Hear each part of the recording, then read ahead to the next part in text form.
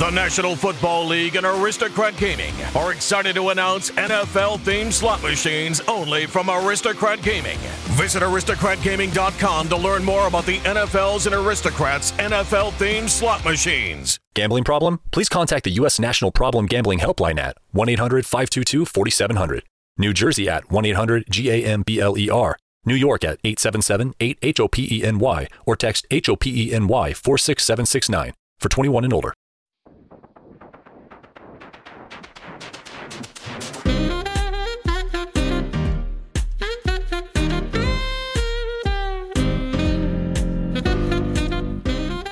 Hi, everyone, and welcome to Shortcomings, a Sex and the City podcast brought to you by The Dip, where we shoot the shit about every episode of the original show, the 2 movies, and now we are on to the next chapter, which is And Just Like That. I am your host, Samantha Bush, and I am joined by my co-host, Chris Lewis. Hi, Chris. How are you? I'm well. How are you?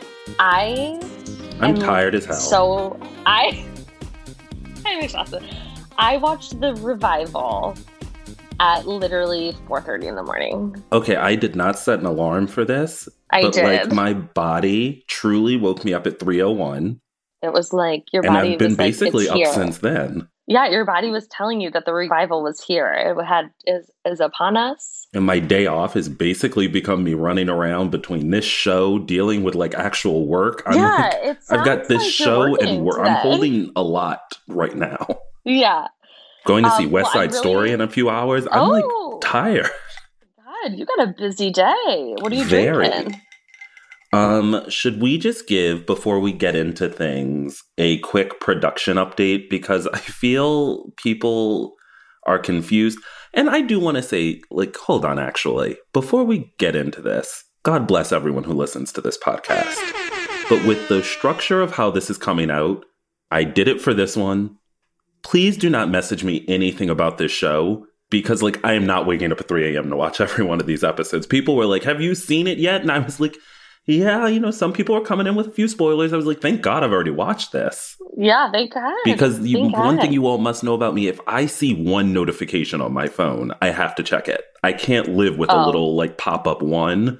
So if you're sliding into my DMs, I will reply almost instantly. So you're available. I'm both booked and busy and constantly available to everyone. If I'm running around, I'm happy to take a phone call. I've answered FaceTimes. You and I were talking about recently how I was doing 2 things at once and really shouldn't have been. Nope. Chris should not be doing 2 things at once ever. You should not be trying to end a relationship with someone and sexting. Let's just put it there. And to not confuse anybody, they were 2 separate people. 2 separate people. I was sexting one person and trying to navigate a breakup with the other. And let's just say Succession, much like, Succession this week, dick pics were sent to wrong people. And yeah.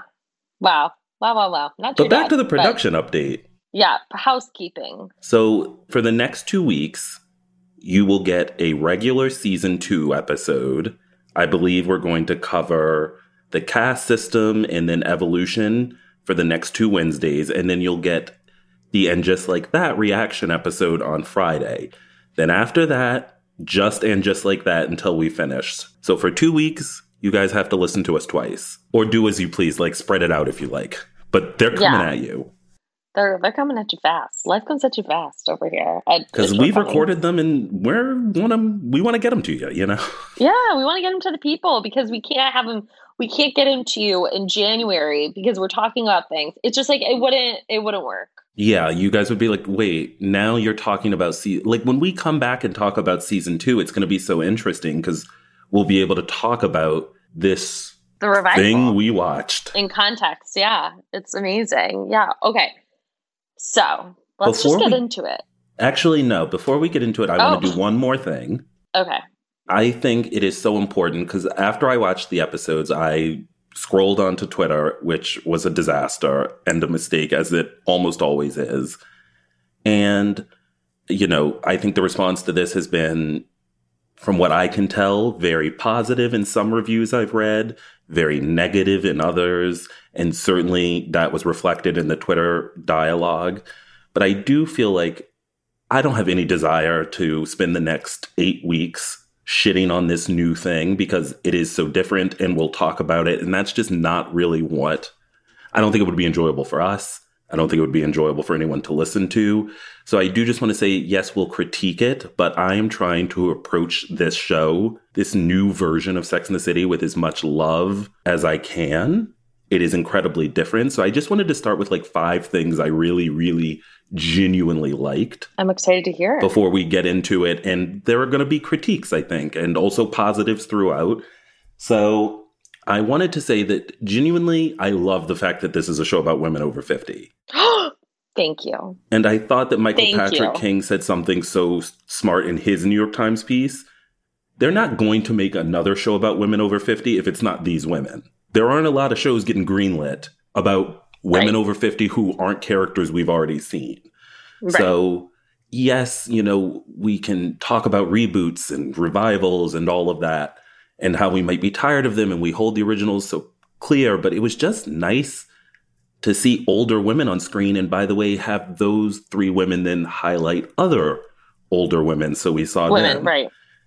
So that's great. Steve being deaf.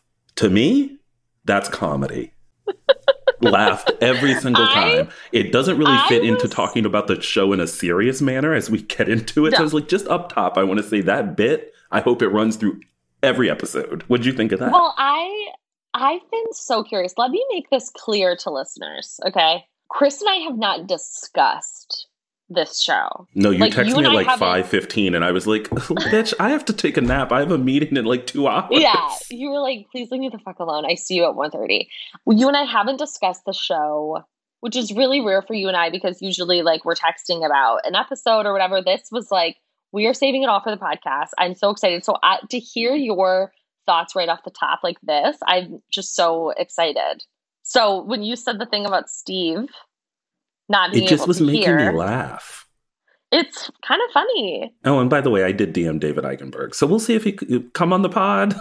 What did you say? I just said, look, you're making me laugh. You're a comedy king. Come on the pod.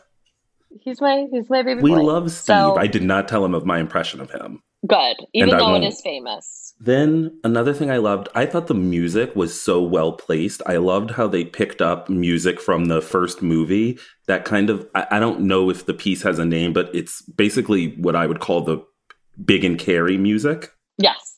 And it was just so like the minute I heard it, and that music isn't in the original run of the show to my memory. And so the minute I heard it, I was like, oh, this is so good. And I thought just placed throughout, it was musically really pleasing. I thought the needle drop at the end of the first episode, calling back to the run of the original show, was great. I hope they continue to do those needle drops just because that's not something I really think of from the original series, is having music at the end of each episode. Right. So it was just nice to hear that. Yeah, because usually it goes to that, they're like little music. Yeah, like the show. Yeah, with the exception of The Real Me, where they go out with the Got to Be Real by Patti LaBelle. The other thing I really loved, the women's performances. I thought they were all really locked in to who the characters are right off the bat. It didn't feel like they needed to play catch up. Not to relate this to Grey's Anatomy, but they've, over the last 2 years, have had a lot of cameos of original cast members. And it was nice to see actors jump back into beloved characters and them be actually who they are and feel like them. Did you feel that way? I definitely did, specifically about Charlotte. Great. Like, I thought Charlotte she was amazing. Felt very Charlotte to me. Like, Kristen Davis did a great job there. It just was so good. And yes, they've grown and they're changed, but they felt like just evolved versions of the characters we love, not like these new people who've just been dropped in. And of course, that's a credit to the writers also, but I do think it's a real credit to the actors and how much they love and know these characters. Mm-hmm. Then the last thing I'll say I really, really loved is, guys, it's just new. It felt so great to watch an episode of Sex and the City and not know what was going to happen. I loved it. Like, there was a moment where Miranda is standing outside of a bar and looking at her reflection. And I thought for a second, oh, is she going to go in this bar and see Steve for the first time? Like, is that what we're setting up? And of course, that's not what happened. But it was such a nice moment of me leaning in, because for the first time since the second movie, which was, I believe, 11 years ago, We don't know where this is going. Right. So it's just nice that it's new. And so I just wanted to really start with the things I loved before we even begin to critique anything.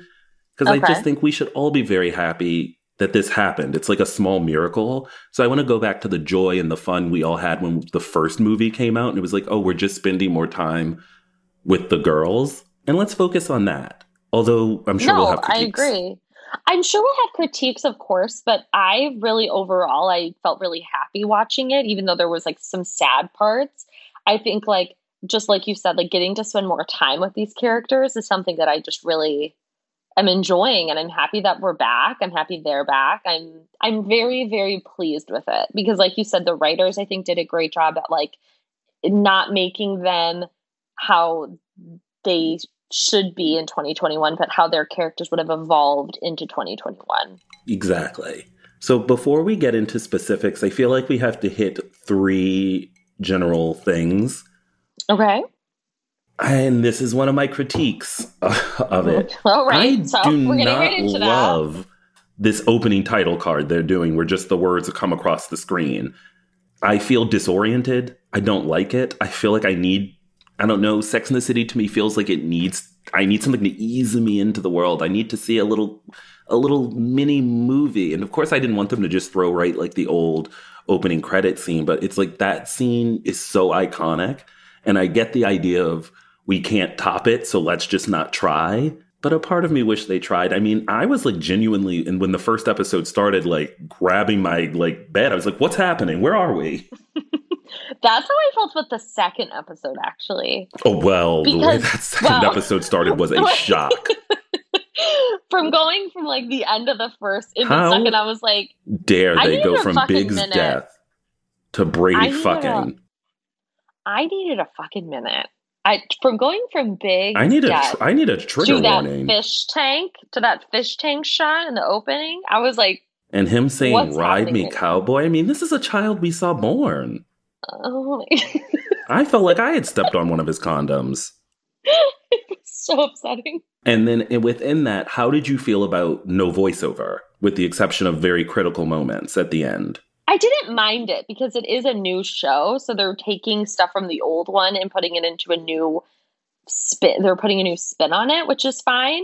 But when I read your note about that, I was like, okay, now that you're saying it, now I kind of miss it. But yeah, I actually, as much as I missed the opening credits, I didn't really miss the voiceover at all. And it made the ending of the first episode so impactful, and we'll get there. But when you do hear her, I was like, oh, wow, that was a very good choice. I did wonder if then in the next one, we would get it again. We would go back to the traditional format and they had just held it for that moment. That was so powerful. Could you imagine if they brought back our favorite thing, the talking to the camera? Honestly, it would be such a flex and a troll that I wish they had. I would have, for like one episode, I would have been into it. Like if Carrie was interviewing people on the street. Yeah.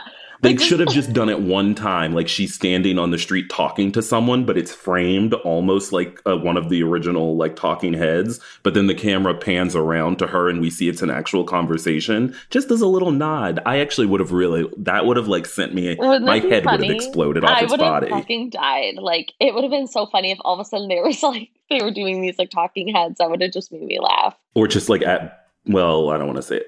I love that I'm the trend. By the way, we should have set up top as another programming note. This is a spoiler podcast. Don't listen to this if you have not watched it. Yeah. Don't. Obviously. So, Samantha, what did you think? What did you think of that choice? How did you feel the show did with her absence? I mean, this is the number one thing I'm seeing on Twitter. People are not, it's like people didn't know. They really thought she was going to like pop in. They're like, where the fuck is Samantha? I'm like, guys. Like, do you read the fucking news? This isn't even something that I feel like you should know because you're like, we're too clued in and paying attention to everything. I feel like that's been pretty out there. Very, very out there. Also, what I loved about how they handled the Samantha is they left the door open for her to come back. Like, if Kim Cattrall ever decided that she was going to get over this issue and, you know, first of all, I don't think she should. I'm not saying she should. I'm just saying if she decides, that's available to her. And I think that was really great. And I like that they got it out of the way right out of the gate. Like, Betsy Von Muffling was one of the very first people we saw in the revival, Chris. Honestly, I felt I got more of a look at her than Miranda. I was like, oh, we're here. I was like, wow, first scene? Yeah, right off the top.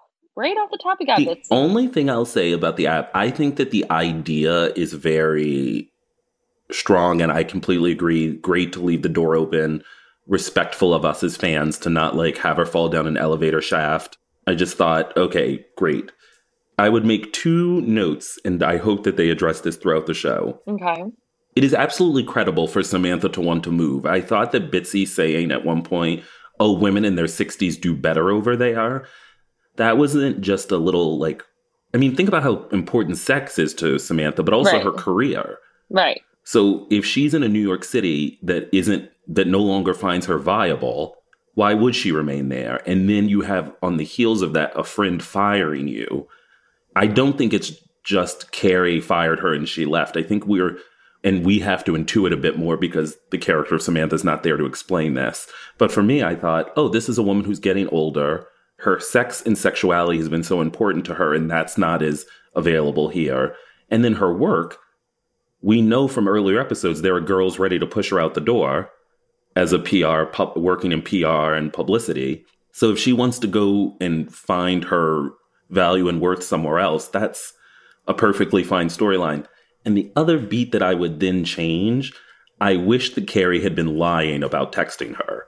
That when we see when we see the text messages later, I was really hoping that would be the first text message we see, so that it would add a little bit more nuance rather than it just being Carrie's reaching out and Samantha's not replying. I thought it would have been great that this was the first point of contact, was Samantha sending those flowers and Carrie saying, thank you. I would have loved that. And then it would be great that she's hiding the truth from her friends. Which is a very Carrie we know that thing bitch to does. Do. We know Carrie loves to do that. So that's the only thing. So again, that's just like a little critique. I thought it was a little sloppy to just have it be almost Samantha's fault. We could have nuanced that a bit. Yeah, I agree. But while we can't get into specifics, I do think we got to talk about it up top. Oh, okay. Pour one out for our homie. Cancel your Peloton subscription. Fuck you, Cody Rigsby. Allegra. Now, if Allegra is a real instructor, her mentions the are person that plays her is a real instructor. Okay, but Allegra's not her name? No. I hope people aren't. I really hope, because you know the Beehive, the Big Hive? We ride at midnight. Rise up. Who is this bitch? Somebody send me her because... What'd you think? That we knew. You and I knew. We knew it was coming. We didn't know how. We didn't know when. I didn't know. I wasn't sure. And then Allison, who works at the Dip, saw the trailer or the preview, or it was like something very recent that came out, and Big was on the Peloton, and she goes, "That's what's going to take him. It's going to die on the Peloton." I do appreciate, and look, I had many people reach out to me like, he's going to die on that Peloton. And I was like, guys, well, let's wait till we see it. Well, I knew the Peloton was going to be a part of it. Okay. What I did not want, and I'm glad we did not get, is that he just slumped off the Peloton and died. Right. I was really fearing just watching him mid-spin, just croak over. Chris, I was genuinely concerned for you when I was watching this. Look, I cried. I was not okay. You know what? Fuck it. Should we just talk about it? The scene? Yeah, we can get into this. This is our podcast. We can do whatever we want. I think for a very long time, right, the most impactful acting-wise many people would point to of Sarah Jessica Parker is, I knew you would do this to me on the street in the first movie in The Wedding Dress. She has said it was one of the best scenes she's ever played in her life. We all loved it. I cried in that theater. I cried every time I saw it. Thought about doing it to many men I'd seen on the street, just on the street. I just grabbing flowers and hitting them, screaming, I knew you would do this to me. And they'd done nothing. Yeah. This is one of the most beautiful things I've ever seen. The eye connection that they have, the way she pauses as if she can't almost believe what she's seeing. And then it finally clicks in and she screams his name. Oh. The shoes in the shower, the wedding shoes in the shower. It was so intense. And he does this thing, and because I watched the episode a few times already. Oh, I mean, I've seen it at least 4 times. Yeah. Guys, it's only been out a few hours. I feel nuts. There's this moment where he like is looking at her and just the slight corner of his mouth curls up like he's happy that she's there and like he got to see her like one last time. I'm gonna cry.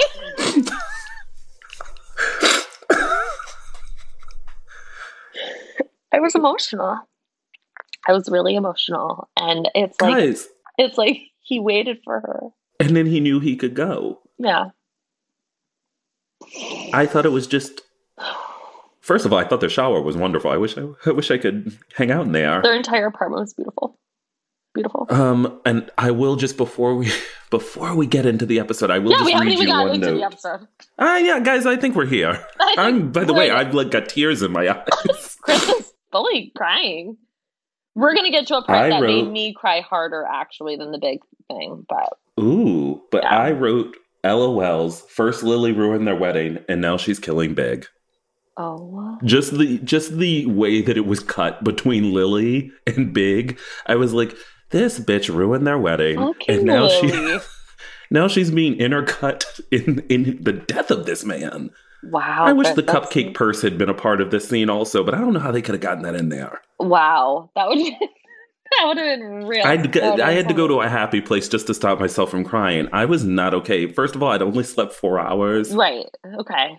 So you were a little sleepy. So I was sleep deprived, sobbing uncontrollably, and I thought, that bitch Lily really hates Big. Yeah, she really got him. Got him this time. One last time. Chris, you're visibly distraught. Do you want to take a minute? No, I think I'm good. I mean, I'm not okay, but okay. Well, I'm okay. We're gonna talk about the whole episode. We're gonna, we'll work through it. You know what? Honestly, let's take a little break. Okay. Let me get my bearings. Big Tobacco cigarette butts filter practically nothing and are made of microplastics that are toxic and cunning. More than 15,000 fibers lurk in every cigarette butt you see. Could they harm your families? Quite possibly. They could end up inside of you, your bodies, their prey. New studies even indicate possible links to mutations in DNA. An evil lie with the future's worth of harm. To the world, now you know, so sound the alarm. Learn more at undo.org.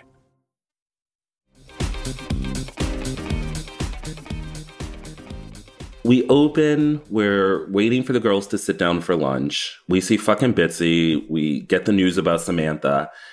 And then we really begin a conversation right at the top about age and aging.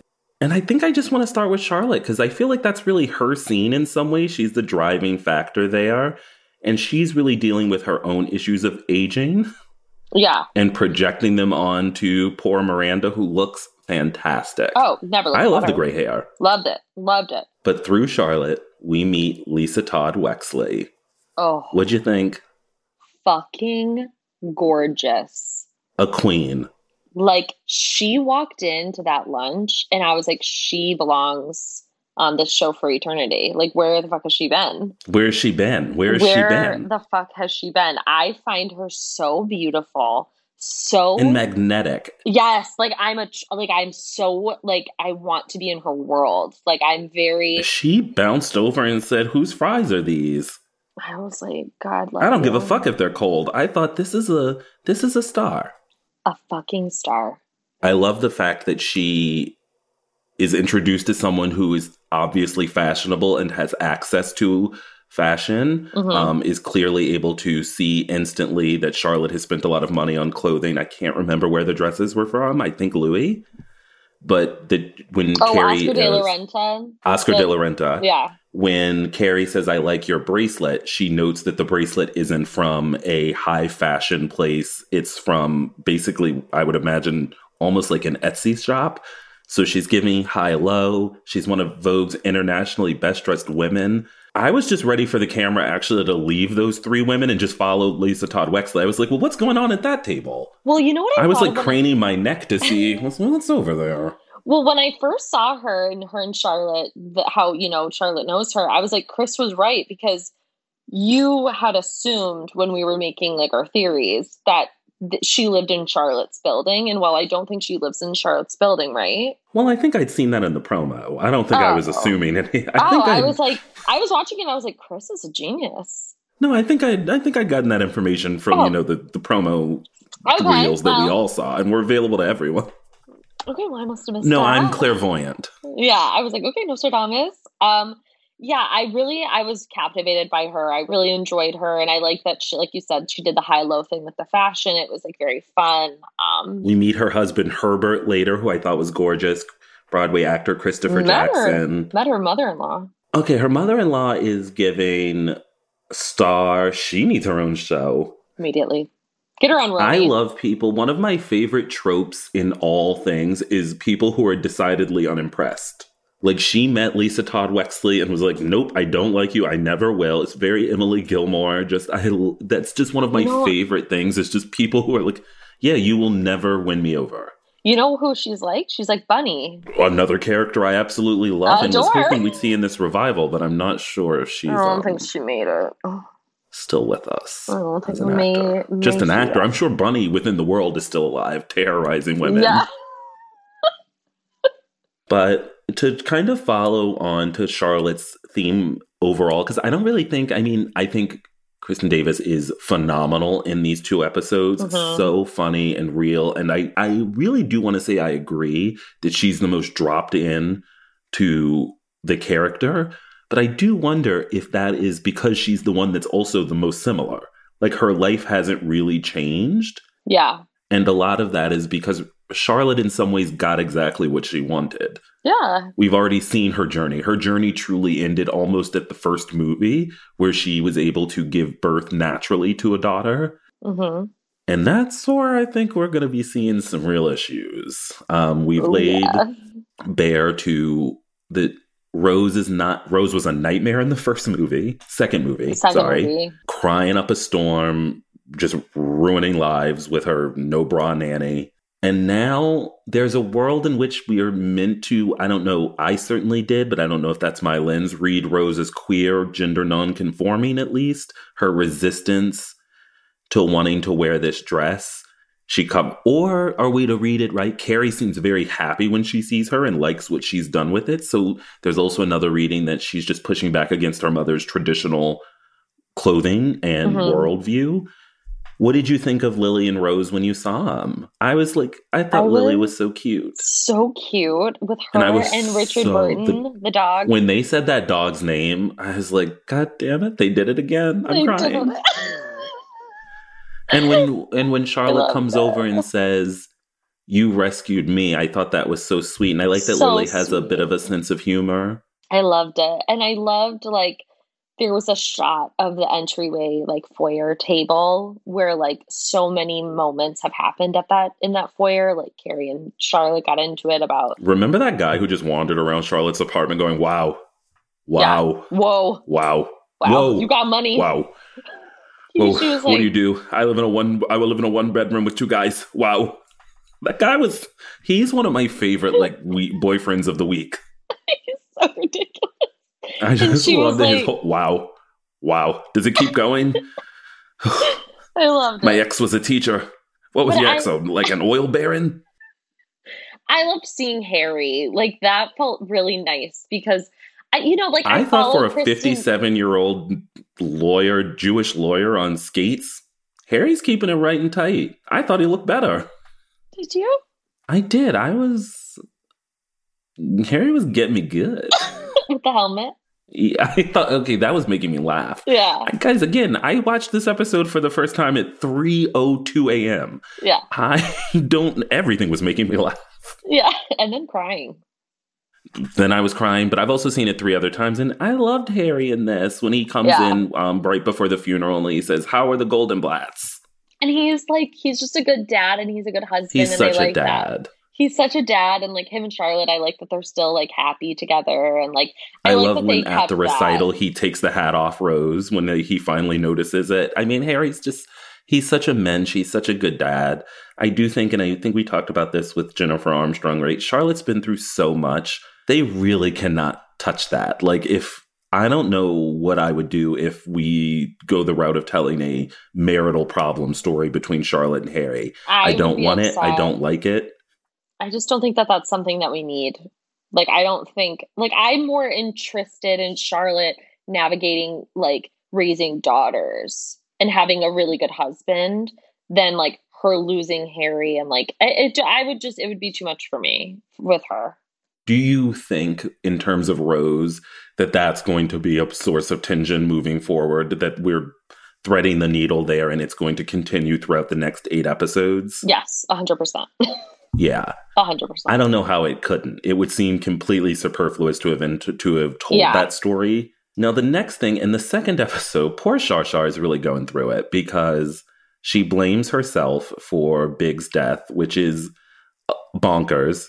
It was giving very movie 1, where Miranda is worried that she is the reason that Carrie and Big don't get married.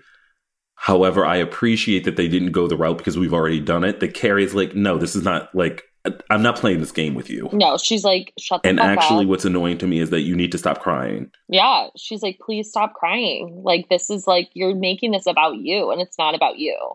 It has nothing to do with you. I thought that moment in the funeral home. Oh, yeah. When they were trying to, like, figure out a funeral situation.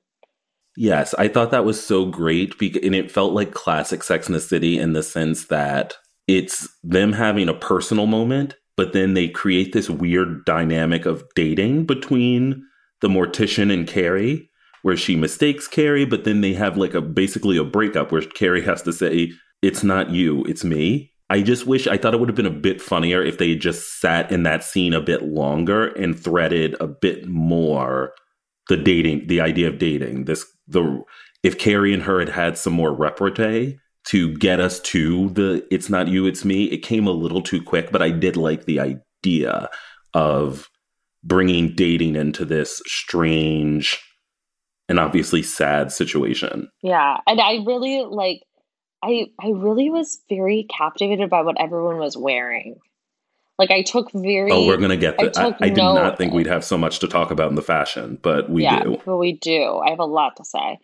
But yeah, I mean, I agree with you. I think I'm excited to see, like, where Charlotte and her family go in the rest of the season. Where do you think and how do you think Charlotte and Lisa Todd Wexley will continue to engage with each other? Do you think that's a friendship that's burgeoning, or are we going to see a bit of a rivalry there because of their schooling? Their kids aren't the same age. They're just going to the same piano teacher. Yeah. Unless Lisa Todd Wexley has an older child that is closer in age to Lily and Rose. What I think will happen is Charlotte, I think, has this built up idea of who Lisa Todd Wexley is, and is like always jumping the gun a little bit when it comes to like, oh, sorry, my friend Miranda has wine. But Lisa's like, oh, can I have some? Like, that's a cool thing to do. And then I think Charlotte will be surprised at how, like, down to earth this woman actually is. You know what I would love to see? A friend jumping storyline. Oh. Like Lisa Todd Wexley jumps and becomes close to Carrie and Miranda. Yeah. That'd be interesting. And we've already almost seen that Charlotte is on the outs. Yeah. Major. And I want to talk in depth about the hallway scene later. Okay. But I actually think that would be a really interesting, fun story if all of a sudden, right, Charlotte was to be invited after Lisa Todd Wexley to, say, the diner for brunch. Because Charlotte's triggered right now. She's going through something. One. She's like, where she's going through something that's a little bit more hidden and tucked away than like what we're clearly seeing Miranda go through. Okay, let's talk about Miranda. Let's talk about Miranda. She's going through a tough time. And because I wanted to start with like the good stuff with Miranda, but it seems we're going to start with the tough stuff. How do we feel about a Miranda alcoholism story? Thank you. When I saw this, I was like, they're doing something with this, right? Like, I was like, something has to be. Oh, they're doing something and they are beating us over the head with it. Yes. Like, I clocked it right when she was at the bar and it was 10:45. I was like, what's going on? And that's when I was like, okay, couldn't we have just also seen her at a bar at 11 a.m.? That would be just as concerning than Right. the fact It's that the she's fact willing that to she wait 15 waited. minutes. Exactly. Although, to be fair, like, you know, although she's not on vacation. I was going to say, on vacation, I'm willing to start drinking immediately. Yeah, she was about to start school that day. Yeah, she was doing the literally opposite about of to go to vacation. class. And then, of course, we see it again at the funeral where she demands whiskey, which I thought was a bit tough. Although I found that bartender to be fairly judgmental. She was, but I think the point was It's like, just it's your job to pour her some alcohol. Pour it. Right. She was like, I'm family. You're going to pour me a drink right now. I was like, okay. But then the woman was kind of like, oh. It's like, bitch, I don't think this is the first time you've poured an alcoholic a drink. Just pour it and let's move on. I wonder, like, what that's about. Because I don't remember this being a thing with her ever. Well, we would never have gone to alcoholism in the first show. You don't think? Not in our cat and candy wish fulfillment world. No. And I don't think in Abu Dhabi we were going to get that storyline. There was too much else going on. There was just so much story to tell in Abu Dhabi.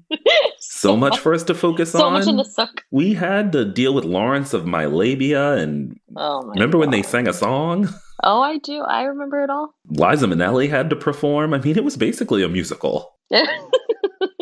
Look, I'm all for giving Cynthia Nixon a million things to do. It just, frankly, feels a little tough because I'm so excited to just spend time with the girls again. I'm not sure I want to spend time with them in a dark place. I know. And of course, we're in a dark place because one of our beloved characters is dead. But that, to me, breezed by compared to Miranda potentially being an alcoholic. I was far more worried about this. Well, the issues that are being brought up in this revival are a lot deeper and a lot darker than issues that we ever touched on in the first series. And I say that drinking a gorgeous Sauvignon Blanc right now. And I don't think I was ready for that, if we're being honest. Like, I was like, oh, we're getting into that. Like, all I thought about when I was thinking about the revival and I was hearing rumors about what was going to be happening is that Big was dying and Samantha wasn't being there. I never accounted for what Miranda might be going through. I never even thought, I really have to be honest, I never thought about it like that. I think even when we tried to do predictions, we were like, Miranda's hanging out. She might be a lesbian. Well, because there's also this resurgence, right, of people online being like, I'm a Miranda, be a Miranda. So it's like, I think we built her up in our mind as this perfect, how everyone and every woman. I don't know. You and I have basically called her like a bitch multiple times. Well, not, the first couple episodes and in the first couple seasons. I know, and also we use the word, at least I do. I use it quite lovingly. Yeah, but I mean, I just think that's, with the every outfit on Sex and the City Instagram, it's like, be a Miranda, be a Miranda. So to see our beloved Miranda, who I think we thought would be very different in this revival, clearly going through something and struggling. And also, I just don't think I was ready for that. No, I was not ready or expecting a potential Miranda really struggling with alcohol addiction. Now, look, we don't know. The story could turn around, but it certainly feels like between her drinking before class, her demanding alcohol before public speaking, doing the wine in the recital, which we've never really seen before, and then also bringing the wine. No, that actually I was fine with. That was, I too would have snuck it.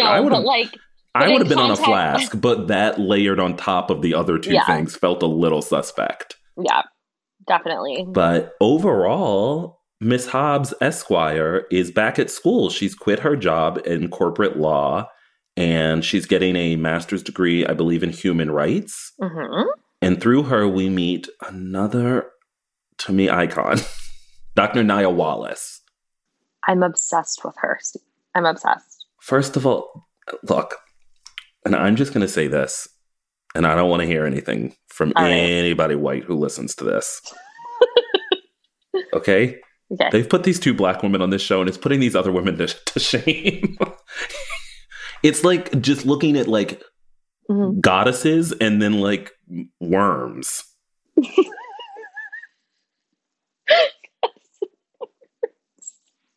And I say that with all respect to these white women, who I also think are gorgeous. Stunning, beautiful goddesses of white people. Mm-hmm. But we just have to admit, when I saw Dr. Nia Wallace. I was like, this is just not fair. I would be so fucking pissed if they cast these two women. By the way, if you put me next to those two women, you would be like, oh, there are two human beings and then some kind of pig standing on its hind feet. No, seriously? It's just like two of the most beautiful women I've ever seen. I just genuinely like was not in, and I will say like I know a ton about Nicole Ari Parker and her work. I was not necessarily as immersed in the work of Karen Pittman. Never had seen her before. I'm obsessed. The vibe, the outfit, the Adidas pants. The outfit. Woo! Screamed. When I saw her on like the subway platform, I was like, I love this bitch. I love this woman. The way she breezed in there, and we can talk about that very awkward scene of Miranda. Which one, Chris? Well, the first one, when Miranda assumes she's a student. It's not great. No, but I'm going to say something about Miranda and this whole situation that's going on. All right. Take down a timestamp in case we need to cut this. I think it's very relatable.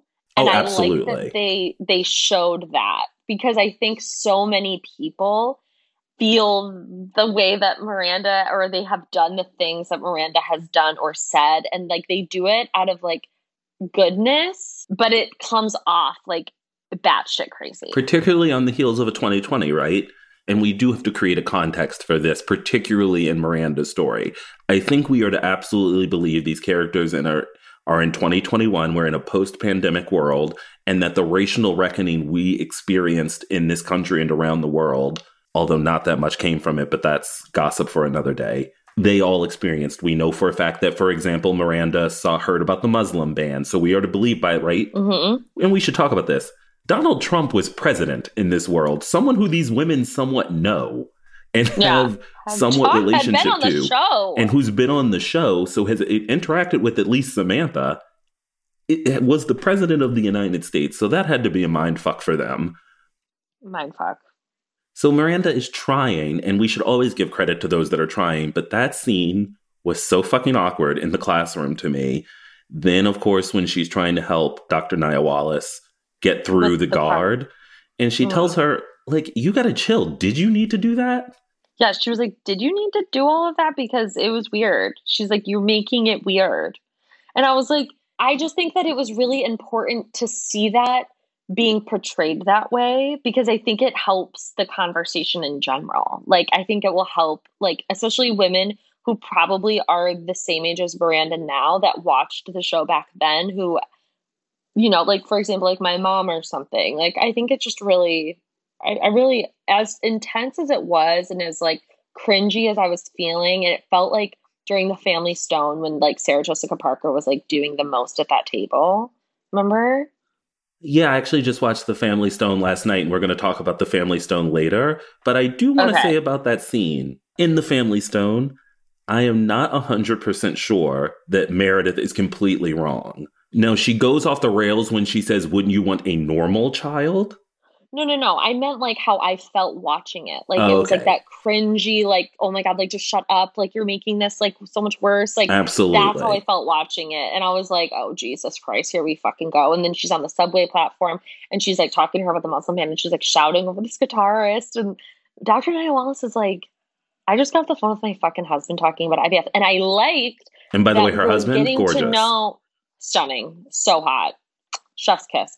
I like that we're seeing, I mean, we fit so much in these episodes. Like, now we're seeing a little bit of her life, a little bit of LTW's life. And what we should say, right, is that these episodes are longer, which I love. Yes. Their first one was around 44. I think the second one was 42. Loving the extra content. I mean, these are about 20 minutes longer than the original episodes, which 15 to 20, which is amazing. And I was like, more. Succession's like an hour and 15 minutes long. Give me that.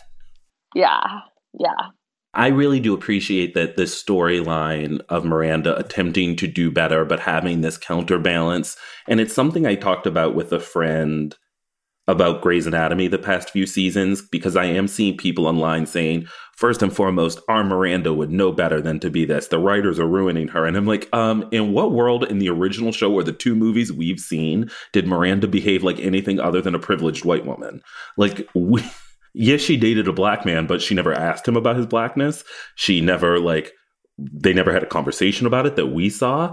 She fetishized him a bit and used his well, I guess that it was more the show, not really Miranda. Yeah. Like saying, oh, he's a hot black doctor and Steve had a tampon in his nose, which is frankly one of my favorite scenes. Thank God she did not mention, I fucked a black doctor once. Oh my God. Could you Or like, imagine? hey, do you know Dr. Robert?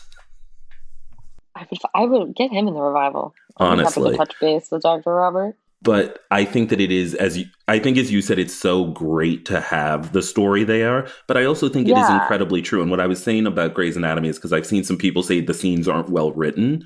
I think you have to think about the fact that we are now, as a culture, far more explicit about matters of race. That there are certain white people who would say things like, I was reading How to Be Anti-Racist and I thought that this was helpful.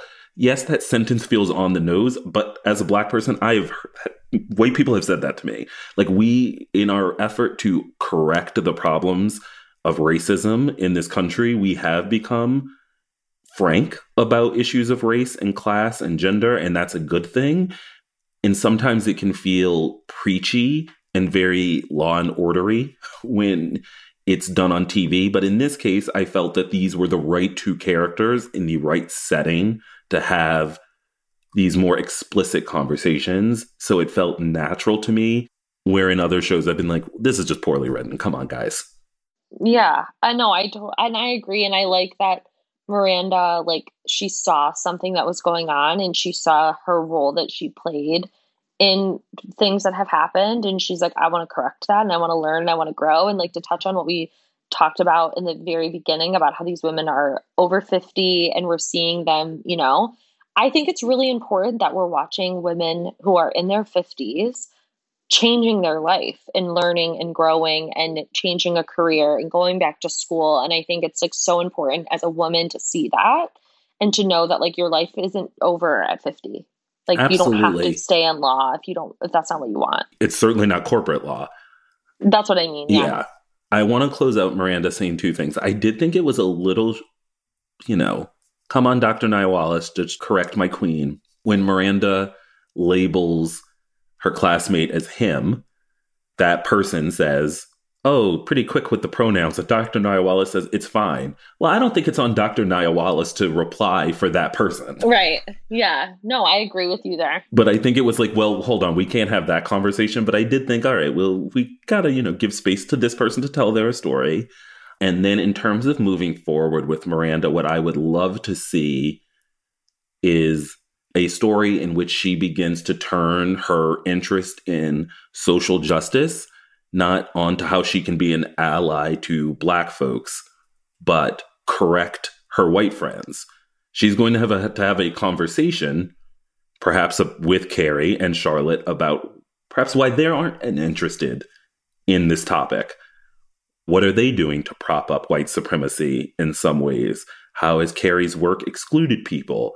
Charlotte's a rich white woman. Are they donating to the right organizations? Are they voting correctly? Is Carrie voting? Well, you and I have discussed this. We're like, is she going to That bitch has never voted. I don't think she knows what a voting booth is. No. I think maybe she voted in 2020 because it was sent to her house. I genuinely don't think she voted in 2016. There was a sale. No, I think, okay, I want your thoughts on what her relationship potentially is going to be like with Che. Oh, yes. Thank you so much. Great scene. Love. I was obsessed. So we should talk about, Miranda is, while she's exploring this great new experience, she's also seemingly really struggling as a parent. She's stepping on condoms. I mean, Steve is dead. I just have to say, shout out to all the parents out there. Her kids, are 17-year-olds really fucking in their house like that? Do they not have to run around anymore? I was shook. I think she's probably of the camp of he's going to do it, so he should just do it here. But I don't think Luisa needs to be spending the night. I don't think we need to be banging the headboard. I also think it's disrespectful to have sex that loud. For anyone, but I think it also plays into like the immaturity of them. Like they think that that's how you have sex. I know, but like have like sex that. like that when your parents aren't home. It's nighttime. Your parents are trying to get sleep. Your bed is like you're next door to them. Yeah, but then we see in the preview too that like she's struggling with her relationship with Steve, and I mean that's obvious. I think that Steve and her have always had a really good like solid foundation. I don't think, except for when he cheated. Oh my God. Here we go. I can't believe I escaped this. Meet me on the bridge. By the way, while we're in Miranda land, his accent is even crazier. Great. Thank you for fucking saying when that. he was in the closet, shout out to David Eigenberg, please come on this podcast. I could not understand him. I was like, who is he? Like, what is it? It sounded like they had hired me to do like some ADR. Miranda, I don't want to go to the funeral. He shouldn't have been on that Peloton bike. No, I'm so glad you said that. But I liked that sweet moment, like where, you know, they did get Brady to come over and like they all hugged. I know that I cried. I cried there too. Oh my God. Okay. When Steve touches his head, you know what part also I always cry at in the first movie? What? When Steve and Brady are sleeping in bed together and they're posed the same way. For some reason, it's so cute to me. When they're both sleeping like this. Yeah, and so that cute. was a great cue for an audio podcast. I'm sure everyone really enjoyed that pose. Drag me. Yeah, I'm excited to see where Miranda's story takes me. Or takes us. I do think where we are... I'm nervous, but I'm excited. I think where we are still leaves space for Miranda to have a storyline in which she discovers she might be queer. And I think that interaction, the second interaction with Che, is meant to evoke that. The first one, I was just laughing. I was like, oh, Miranda's got black mom energy. She's ready to fuck a bitch up. Like, I was like, are they about to scrap? Like, at Big's funeral? I was like, fucking get it. I was living. I was like, I loved it. I think she said she was going to, like, cut her fucking head off at one point. I was like, Miranda is not, what she isn't going to do is live in a fantasy. And we already know that from the season 6 episode Splat. Yeah. So she sent Brady back home to Brooklyn and was ready to take her earrings off and go at it with Che. We should also say, I thought the scenes of Sarah Jessica Parker and Cynthia Nixon were so beautiful when she goes over. When they're walking, but also when she goes over and they're at the door together and you can see the paramedics in the back really getting ready to take Big away and they just connect about what am I going to do? Or when she's rubbing her back in bed like Big would have, she's instantly ready to fill that space for her. And I just thought it's so beautiful. Of course, I was also reminded again recently watching interviews for this, that these two have known each other since they were teenagers. They've met working together and they've had this long working relationship and their scenes are just so beautiful. I always wish that there was more of, Carrie and the other girls, and I do hope we get one good storyline in one of the episodes about Miranda and Charlotte outside of Carrie. I'd love to see them disagree about something, maybe in terms of this social justice and racial equality work Miranda's doing. But I'd love to have another I choose my choice scene. Moment. Yeah, I would really like that a lot. Should we get into Miss Bradshaw so I can cry again? Guys, this episode is long. We are going in. I mean, it was 2 episodes. It's also, we watched 2 episodes and this is a whole new, we should also have said at the beginning, again, we're editing ourselves throughout, that this is a whole new format for us. Like, we're talking about it because we've never seen these episodes before. Exactly. It's more freewheeling. I feel like I'm not able to make as many connections just because I'm in some ways still processing this. And we're going to try to get these to you sooner rather than later. So just note that it's going to feel a little different because we know less. So let's get into Miss Bradshaw, shall we? Sam, she's an influencer, and I'm disgusted. Why? When she said, I don't think she's an influencer. I think we're meant to, when she's talking about, her Instagram getting off the ground, I was like, oh, no, I don't want this. I liked it. I thought well, you're an influencer. It shows I'm sure that you didn't feel disrespected. She's got a podcast, and she's trying to get followers. She's never been more like you. She's me. I liked it because I liked that it's also this idea that she's like in her 50s. She's changing with the world. She's trying new things. And she's not as focused on writing, it seems, anymore. No, because she's because that's why she dropped Samantha as a publicist, because she was like, books aren't what they used to be. Like the writing is not. I mean, books. It's not like books don't exist anymore. I don't think okay, I agree with you. I'm just saying, like. I mean, I think the show would have you believe that in 2020 we burned books and the publishing industry doesn't exist anymore. Instead, it's like, no, maybe nobody wants to read your books anymore, Carrie. I think that's what she was getting at. And that's so sad. It is sad. Too many puns. If I want puns now, I'll just look at a goddamn meme. I don't need Did you notice that she had a feather, like a bird in her hat in the first scene, like a callback to her wedding? I loved that. I really did. So she's on this podcast. I think it's interesting that it's not her podcast. She's for hire. And in some ways, I couldn't help but wonder, has the security of being with Mr. Big and not really needing to work changed her work ethic?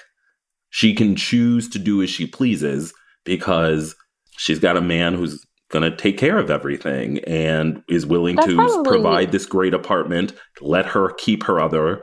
She's not hustling in the way she used to. She has seemingly unlimited income from terms of what she owns. From what I'm gathering. Right. But we meet Che Diaz, played by my queen, Sara Ramirez. I am obsessed. Shout out to Callie Torres, one of my favorite Grey's Anatomy characters of all time. I'm so sorry we had to endure the George years, but thank God for the Arizona years. Because we were down bad with the George years. Don't get me started on fucking George. The skipper of Grey's Anatomy. Bitch. Yeah, literally the worst. Oh, you would hate George. I mean, I do too. But I feel you would be very triggered by George. I hate him. And talk about a pick me, choose me, love me kind of guy. Remember that scene where he and Meredith have sex and she can't stop crying? I think about that more than I should. And then he gets pissed at her. Okay, this is not a Grey's Anatomy podcast. Maybe it will be one day. Shout out to the dip. So you liked Che Diaz as a character? Loved. Would you listen to that podcast? I would not. But I like it. I like that she's Carrie's boss. I'm into it. Absolutely. What we should say, and what I loved, because I wrote this note, but after I wrote the note, we had the elevator scene. I love the idea of exploring that Carrie is not comfortable talking about sex and making that really explicit. We've seen it in the show that she won't share as much as the other women, particularly even Charlotte, right? There's that great scene in the first movie where Charlotte says, Harry and I make love 2 to 3 times a week. And then Carrie says, well, she doesn't really want to share. Big colors outside the lines. She writes a sex column, but to my knowledge, there isn't really explicit sex in the column itself. Right. She's not writing sex scenes. It's about dating and how sex might impact dating. I loved that the idea that the culture has changed, and it has so much, that to have a podcast about sex and dating and not share your personal views and your life, we're so much more about biography and making that your story now. Mm-hmm. You can't just observe others. It's about what you're going through. What are your experiences? Carrie's column wouldn't have a lot of cachet now, right? It's about her 3 friends and occasionally about her, but she needs to become more introspective. And I love that the show made what I was picking up on while they were recording and just said, fuck it, we're going to say it out loud so that people really get it. And I like that Che talked about Carrie's article, her column. She was like, you had a sex column in the 90s. You're an icon. You're an icon. You can do this. It's just different now. And you can use your voice. No, well, she didn't say use your voice. She said. I can't remember the exact wording. Something about your pussy. She said pop your pussy? Your pussy up. She said step your pussy up. Oh, yeah. Step it up, not pop it. Yeah. Don't pop your pussy. Step Maybe up you should. Your pussy. In the club. Only in the club, guys. Don't pop your pussy at work. But you can step Step it definitely. And by the way, I'm taking Che's words to heart, and I will be stepping my pussy up back at work next week. I did not step it up today. I don't think you need to do that because you are always stepping your pussy up. That's true. My pussy needs to lean out, actually. Yeah. As I once said, I have leaned in far enough. I've fallen over. Like, I've got to fall. Like, get out. You got to maybe dial back. My pussy needs to chill. I do want to say just one thing about the podcasting scene, and it may give something away for later, and frankly, I don't care. The podcast producer was my man of the week. Hot as hell when it cut to him. Holy shit. I was like, can we follow this man? Again, I was like, is he going to be a love interest of someone sometime? Because I'm in love with him. It's like, guys, we don't cast a man that gorgeous not to show us more. Come on. I know. I literally was like, who is this man? Gorge. To quote Danny Pellegrino and Kathy Lee Gifford, everyone has a story, and I wanted to know his story. I want to know more than his story. Hey, yo! So let's move into Carrie and Big's domestic life. Oh, I have something really important that I want to discuss about this. Okay. So for me, one of the most telling scenes, because, you know, you and I, again, we've known Big was going to die. I didn't know when, but I knew it was happening. And I'll tell you when I knew. When he started singing, I was like, oh, that's a wrap. He's too happy. He's way too happy. He's loving I was like, oh, no, he's dying this episode. Yeah, we're not waiting until episode 3. No, I was like, they're going to get us good. But for me, what really stuck out was that Carrie was the one in charge of the cooking. And that we've never seen that. And that was, to me, was like a foreshadowing moment of like her now having to be in charge of that kind of stuff because he's going to leave. Because before, there's been so many scenes of them in the kitchen where he's salting the veal or he's like doing something and she's just sitting there peeling or doing nothing. And this time it was the opposite. Like, she was in charge and she was the one salting the salmon and doing the pepper. And I was like, I feel like that was actively engaged. Yes. They're more for the first time. And I think you and I just talked about this a few weeks ago on one of the earlier episodes. It is strange that for a couple we love, like collectively as a culture, we have never seen them in kind of their happy state. We see them completely unhappy throughout the series, breaking up, getting back together, breaking up again. He has a heart attack and tells her, like, basically get out. They finally get together and the show ends. We pick back up in the first movie. Shit show. He doesn't show up to the wedding. Yeah. He's gone. They don't talk for a year. Movie, they get married, movie ends. Mm-hmm. The second movie, she's displeased, goes to Abu Dhabi. We don't really hang out with Big. No. This one scene was almost like an answer to what we have all been wanting to see since 1998. That's gonna make me cry.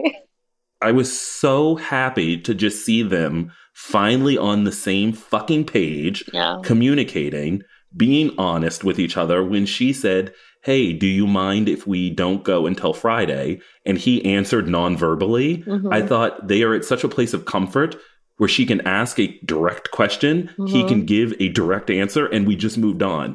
I don't know that we've ever seen them do that before. There is also a complete comfort with him not wanting to be a part of the day-to-day machinations of her friend life.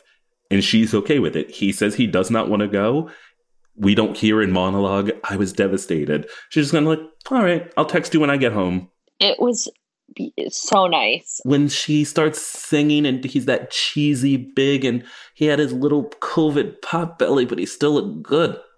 I know. And they were talking about like the ritual that they've done over COVID. And I was like, I love them. They started it on the 3rd day of lockdown, just listening to one of his old gross albums. And they go in alphabetical order. I love the idea that they haven't finished. They're not even close to finishing, right? That they're not even close to the end of the alphabet is such a great story representation of the idea that their love story is quite literally being cut off in the middle. We are not done because those albums aren't finished. Chris.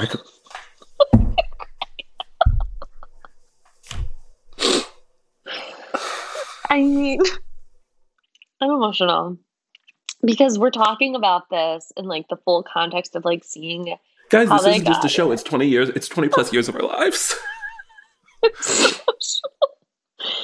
It was just really nice. And just the way that you described it was one of the most beautiful things I've ever heard. I just think, let's take a break. Okay. Let's take a break. Well, let's take a break and we'll be right back. Chris is, again, got to compose himself. Can't do this. Money is the number one cause of stress and the number two cause of divorce. Make your money go further and work harder with a certified financial planner from Facet Wealth. Financial planning used to focus on retirement, but Facet helps you with today. You get a dedicated financial planner that guides you through every financial decision. Inflation, interest rates, stock market changes, home prices. How do you figure it all out? Well, every advisor at Facet is a certified financial planner and fiduciary. That's just a fancy way to say they have the best training, and they're legally bound to do what's in your best interest. This isn't just about investments. It's about taking care of your money so you can start living a better life today. Facet has a simple flat fee, no hidden charges, and with nothing to sell, there are no commissions. Visit tryfacetwealth.com for 2 months free off your first year of financial planning. That's TRYFACET wealth.com. Facet Wealth is an SEC registered investment advisor. This is not an offer to buy or sell securities, nor is it investment, legal, or tax advice. All right, guys, we're back again. I'm sorry about that. It's just beautiful. I don't really know what else to say. I thought it was such a lovely scene that really felt like an answered. Yep. Guys, I'm all over the place. Let's talk about Stanny. Oh, God. I don't think... Which, by the way, is definitely going to pick me up. Yeah, like, do you want to talk about it? So we get to the recital, and what I love about this scene of them outside is it feels so comfortable, like they have done this many, many times. Yes. And not to go back to the beginning, but I am. What I also loved is that we got a sense of the life that they've lived these 11 years we haven't been with them. Yeah. In the sense that Carrie seems completely over going to like Charlotte's children's things or hearing about Brady. Like, she's quick to change the subject when it's about Brady. She really does not want to go to this. And yet when she's there, you can see she has such a love for the children. Mm-hmm. But I did love this idea that she's like, I just really want to go to the Hamptons. Like, I really don't want to go to another one of these kids' recitals. But she's willing to do it because she loves Charlotte and the kids. And I just thought it was so sweet when she's into Lily's dress and says, oh, there are flowers on the back. Or, flowers on the back. Or how she like has Rose turn around and is so interested in how Rose put this outfit together. The idea of putting something over the dress. I just thought, oh, this is a real life and story, and how Lily goes over to Brady and they have a little connection. I did think they were going to date, and I'm really glad they didn't, given Brady does not need to be running through my girl Lily. Lily's got other things to do. She's trying to go to college. She don't want no scrubs. And let's be honest, Brady is a scrub. He's an ancient dude for sure. He's followed in his father's footsteps. Mom! Oh my God. No, I like that too. I like that the relationship, they all seem very lived in. And I love that, right? Anthony, who's always been so close to Charlotte, is talking to Carrie. You get a sense that because he's now married to Stanford, that they've had to forge a closer relationship. Anthony's confiding in Carrie about what's going on in their home in a way. And when Stanny popped out of that car and Carrie was so excited to see him and is trying to be cutesy with him, and he's so mad that she just says, all right, I guess that's not what we're doing.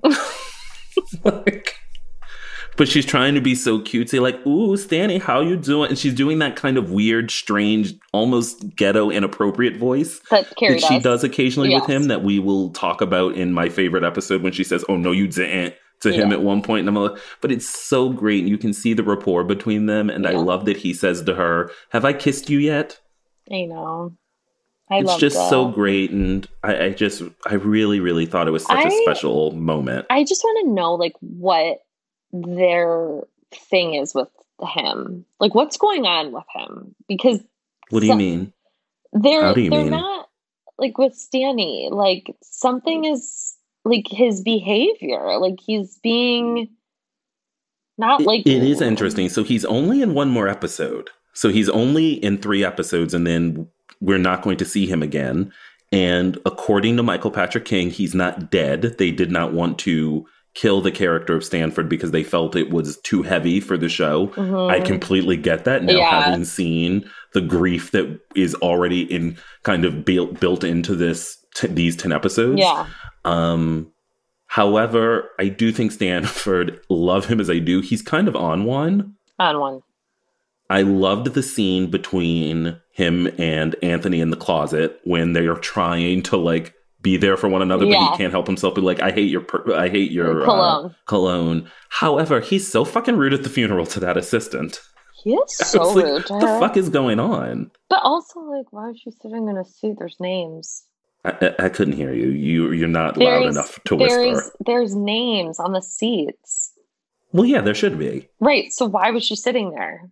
I think she's in grief. We saw her crying later. I know, but like, you can read.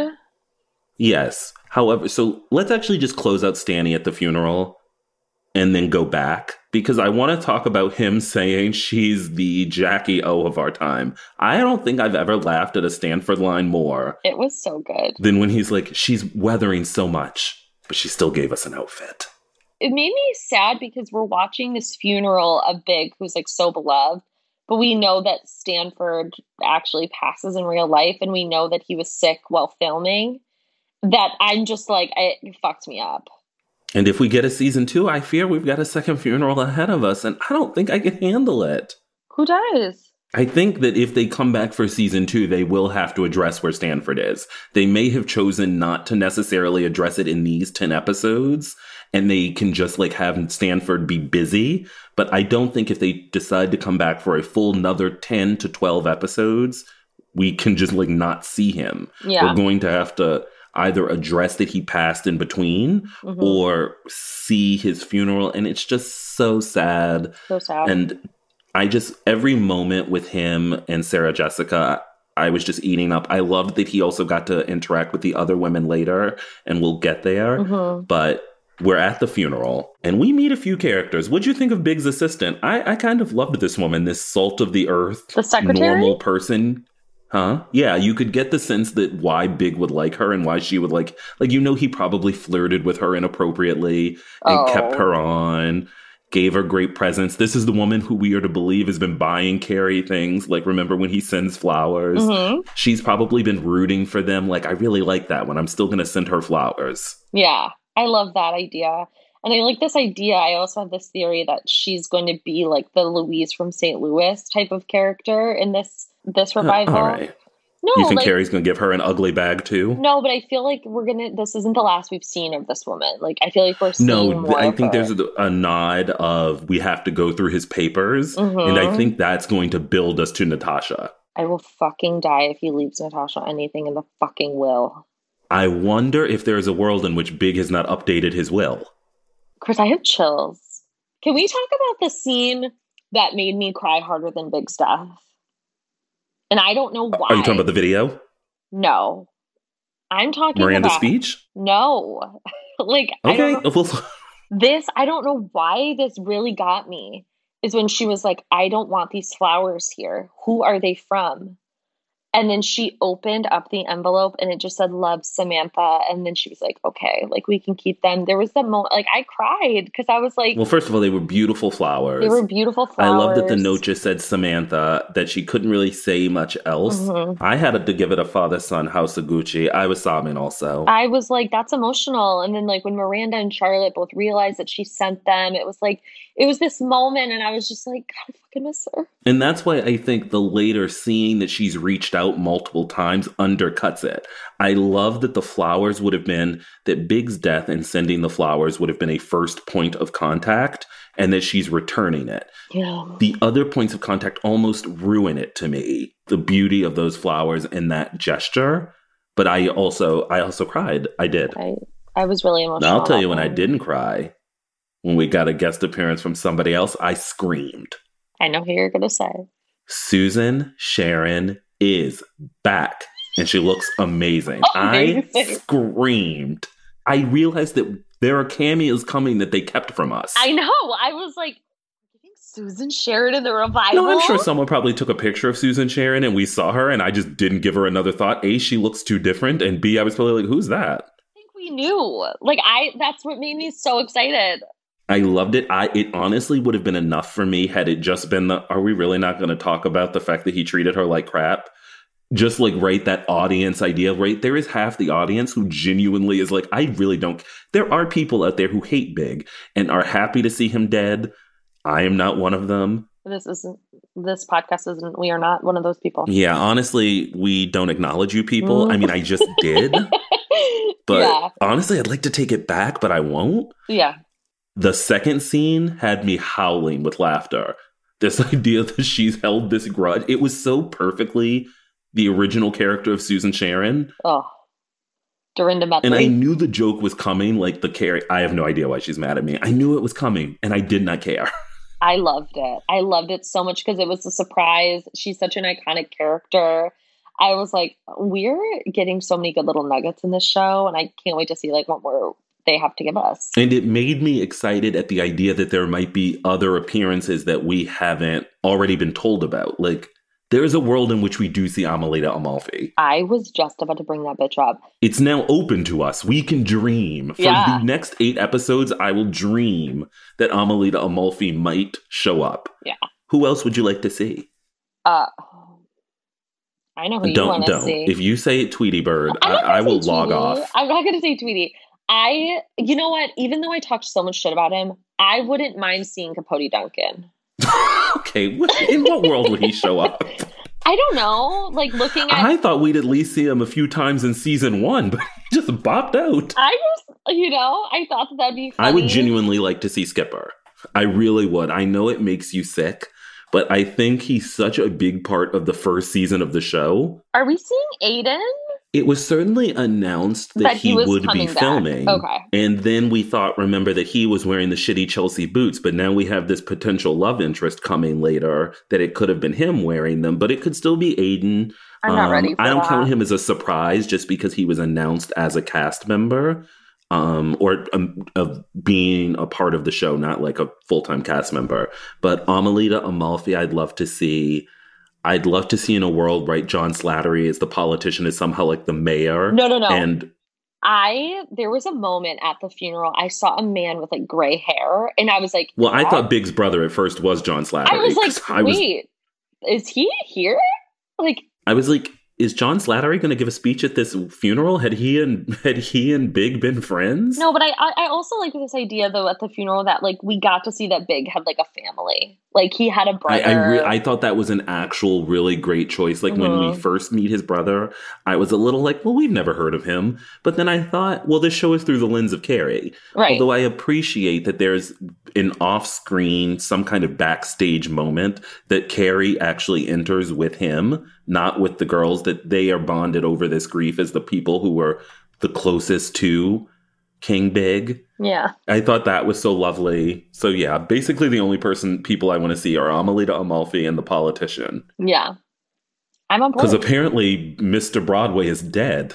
Did Nathan Lane just like not want to come to the First, I thought the man in the ascot was Nathan Lane. I was like, oh God, here he goes again. And then when it showed him closer, I was like, oh, he's dead. They were like, he's dead of COVID. I was so shocked by that. I don't know why. I guess someone had to die of COVID to make... They had to have someone in the world. Yeah. And honestly, I don't want to say it, but I don't think Amelita Amalfi made it out of the pandemic. No. She's on planes. She's got things to do. She was probably in Italy. It was I was about to bring Italy up, but I didn't want to. Yeah. So we end the first episode with Carrie in grief, having found Big dead. Mm-hmm. Let's talk about the hallway scene in the second episode. Okay. With her and Charlotte. I am so obsessed with this scene. It was the only instant... Actually, no. When she finds Big dead, that was an instant rewind. I had to watch that multiple times just because I thought it was also shot so beautifully. Mm-hmm.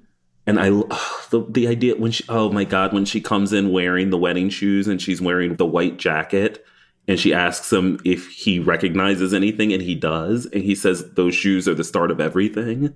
When he puffs on the cigar and he just smiles at her and looks at her, I was like...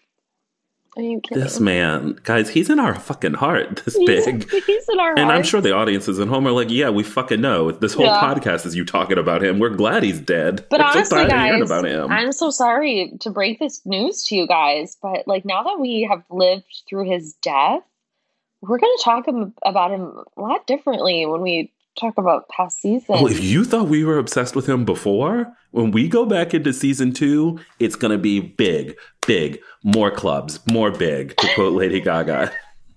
No sleep, big. Literally. Fuck Aiden, big. Burger can go to hell, big. More clubs, big. Exactly. I mean, we are going all out on my man. Yeah. I kept hearing Barbra Streisand at the end of Funny Girl when I thought of him today. Oh, my man, I love him so. I really do. Oh, my God. Okay. Where were we? We were the hallway scene. The hallway. So Charlotte comes over and is upset that she has invited Stanford and Miranda to help her open Big's ashes. Mm-hmm. Stanford, first of all, loved his outfit. He was fucking killing me in this scene. When he was like, I can't hide. I would not be any good at that. And then Miranda basically saying she asked you because she knows I wouldn't do it. Yeah, I loved it. Charlotte's hurt.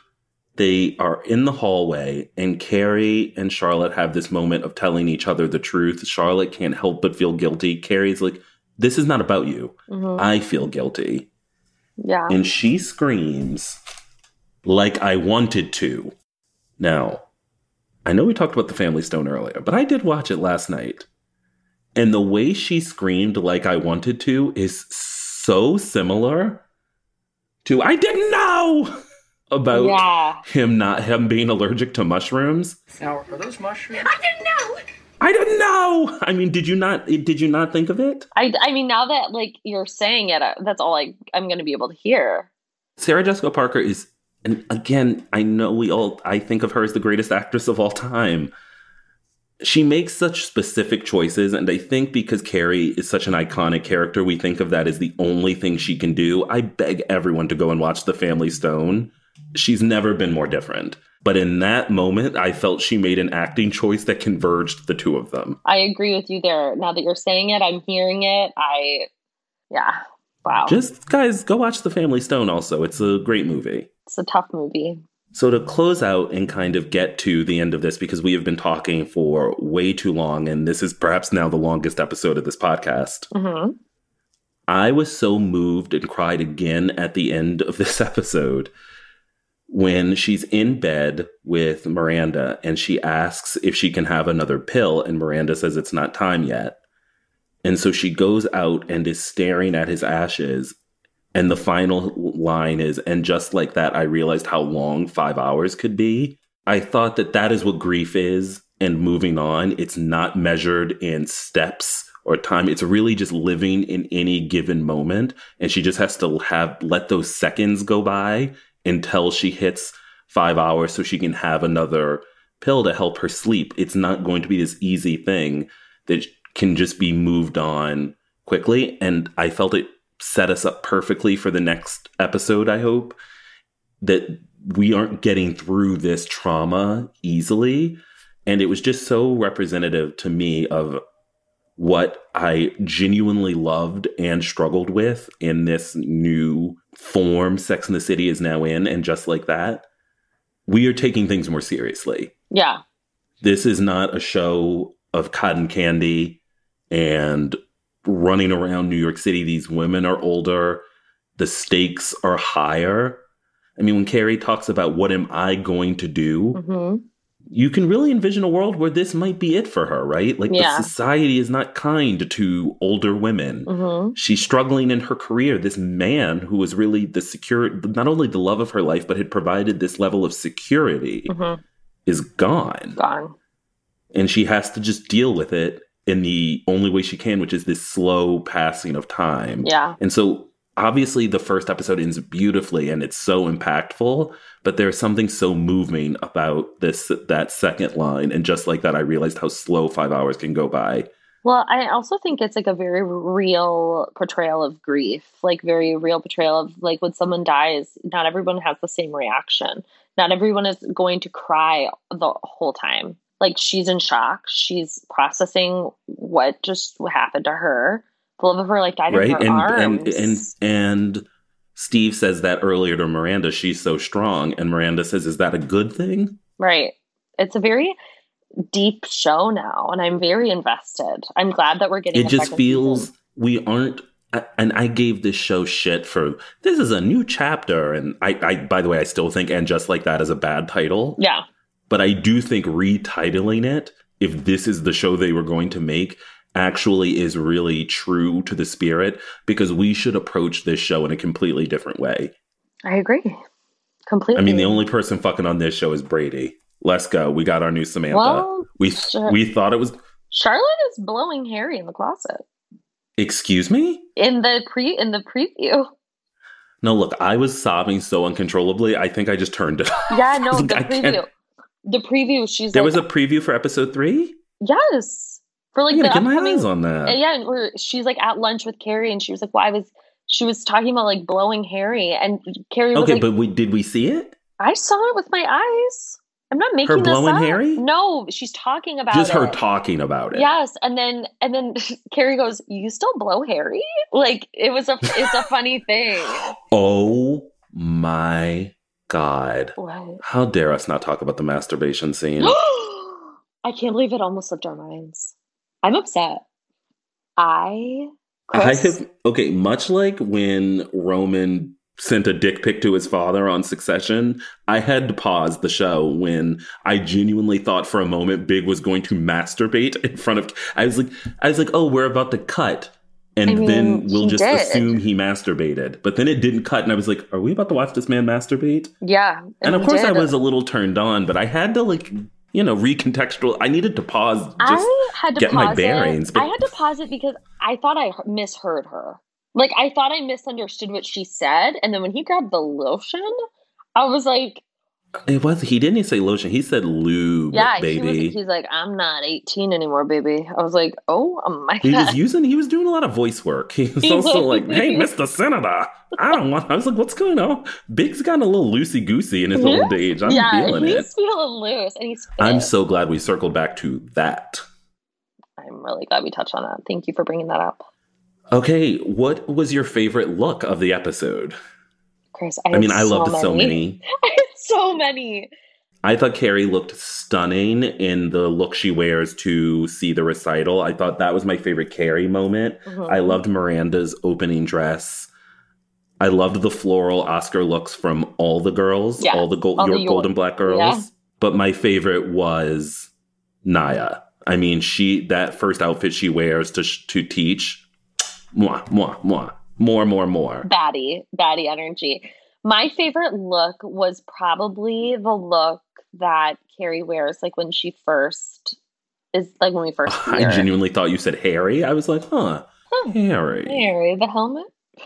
No, he looked good. I really liked the first outfit that we saw her in. I thought she looked really amazing, like with the hat, and it just felt very Carrie. And I watched an interview with Sarah Jessica Parker, and she was being asked to rate the clothing or weigh in on them, and she said it would be hard for her to do because the clothing, particularly in this show, tells such a story, and so it would be hard for her to share anything about them or where Carrie is without having what's going to happen. Mm-hmm. And I think that's why we saw some of the looks that we were going crazy over the internet. Is I think we're about to see Carrie spiral, and then we're going to see her rise. Yeah, it was her funeral look was a very traditional Carrie silhouette.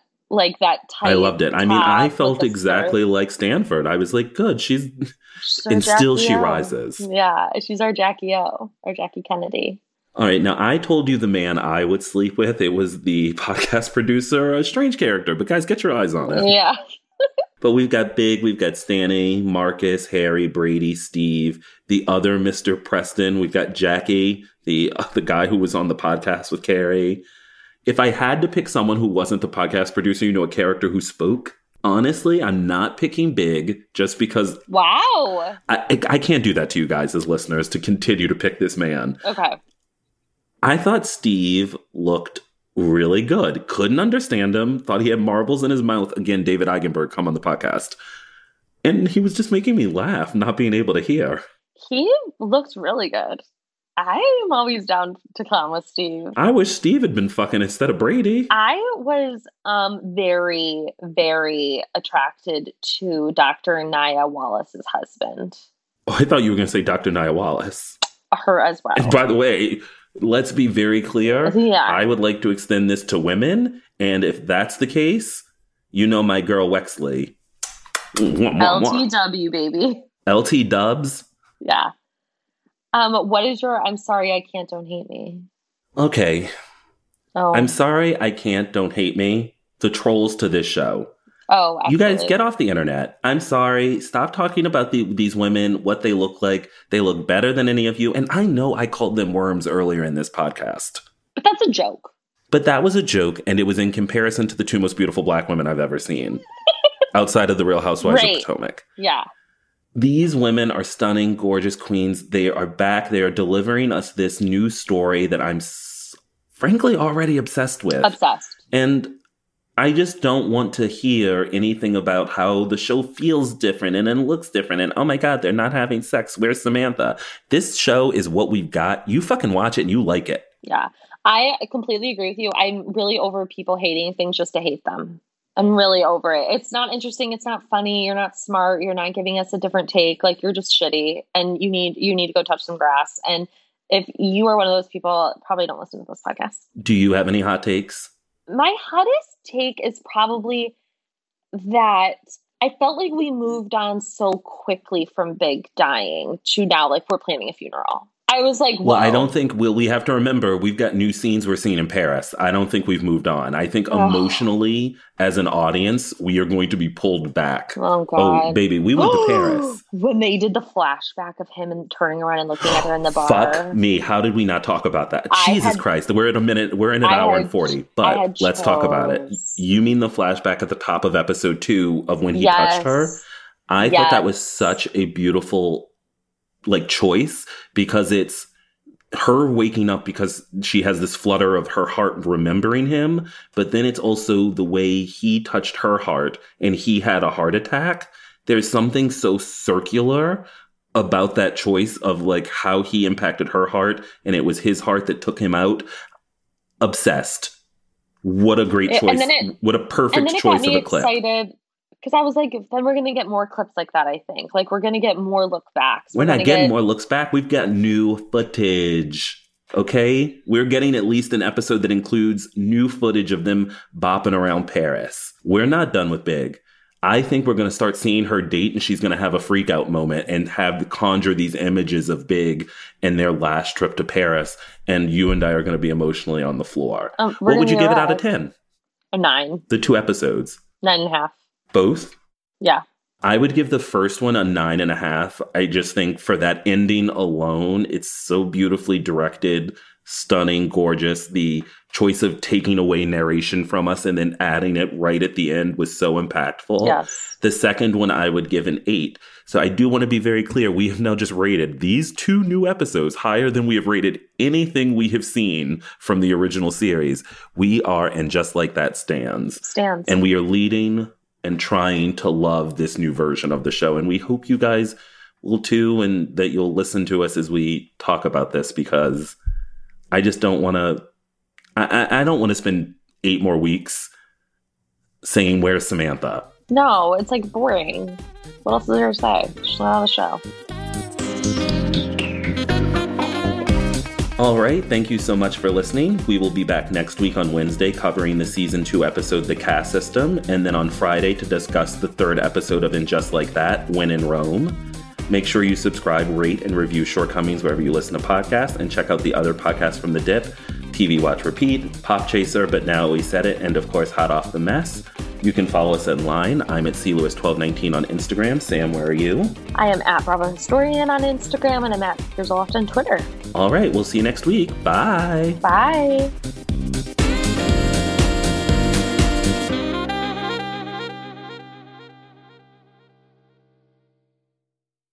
Big Tobacco cigarette butts filter practically nothing, and are made of microplastics that are toxic and cunning. More than 15,000 fibers lurk in every cigarette butt you see. Could they harm your families? Quite possibly. They could end up inside of you, your bodies, their prey. New studies even indicate possible links to mutations in DNA. An evil lie with a future's worth of harm. To the world, now you know, so sound the alarm. Learn more at undo.org. Mary redeemed a $50,000 cash prize playing Chumba Casino online. I was only playing for fun, so winning was a dream come true. Chumba Casino is America's favorite free online social casino. You too could have the chance to win life-changing cash prizes. Absolutely anybody could be like Mary. Be like Mary. Log on to ChumbaCasino.com and play for free now. No purchase necessary. Void where prohibited by law. 18 plus terms and conditions apply. See website for details. The voice in the preceding commercial was not the actual voice of the winner.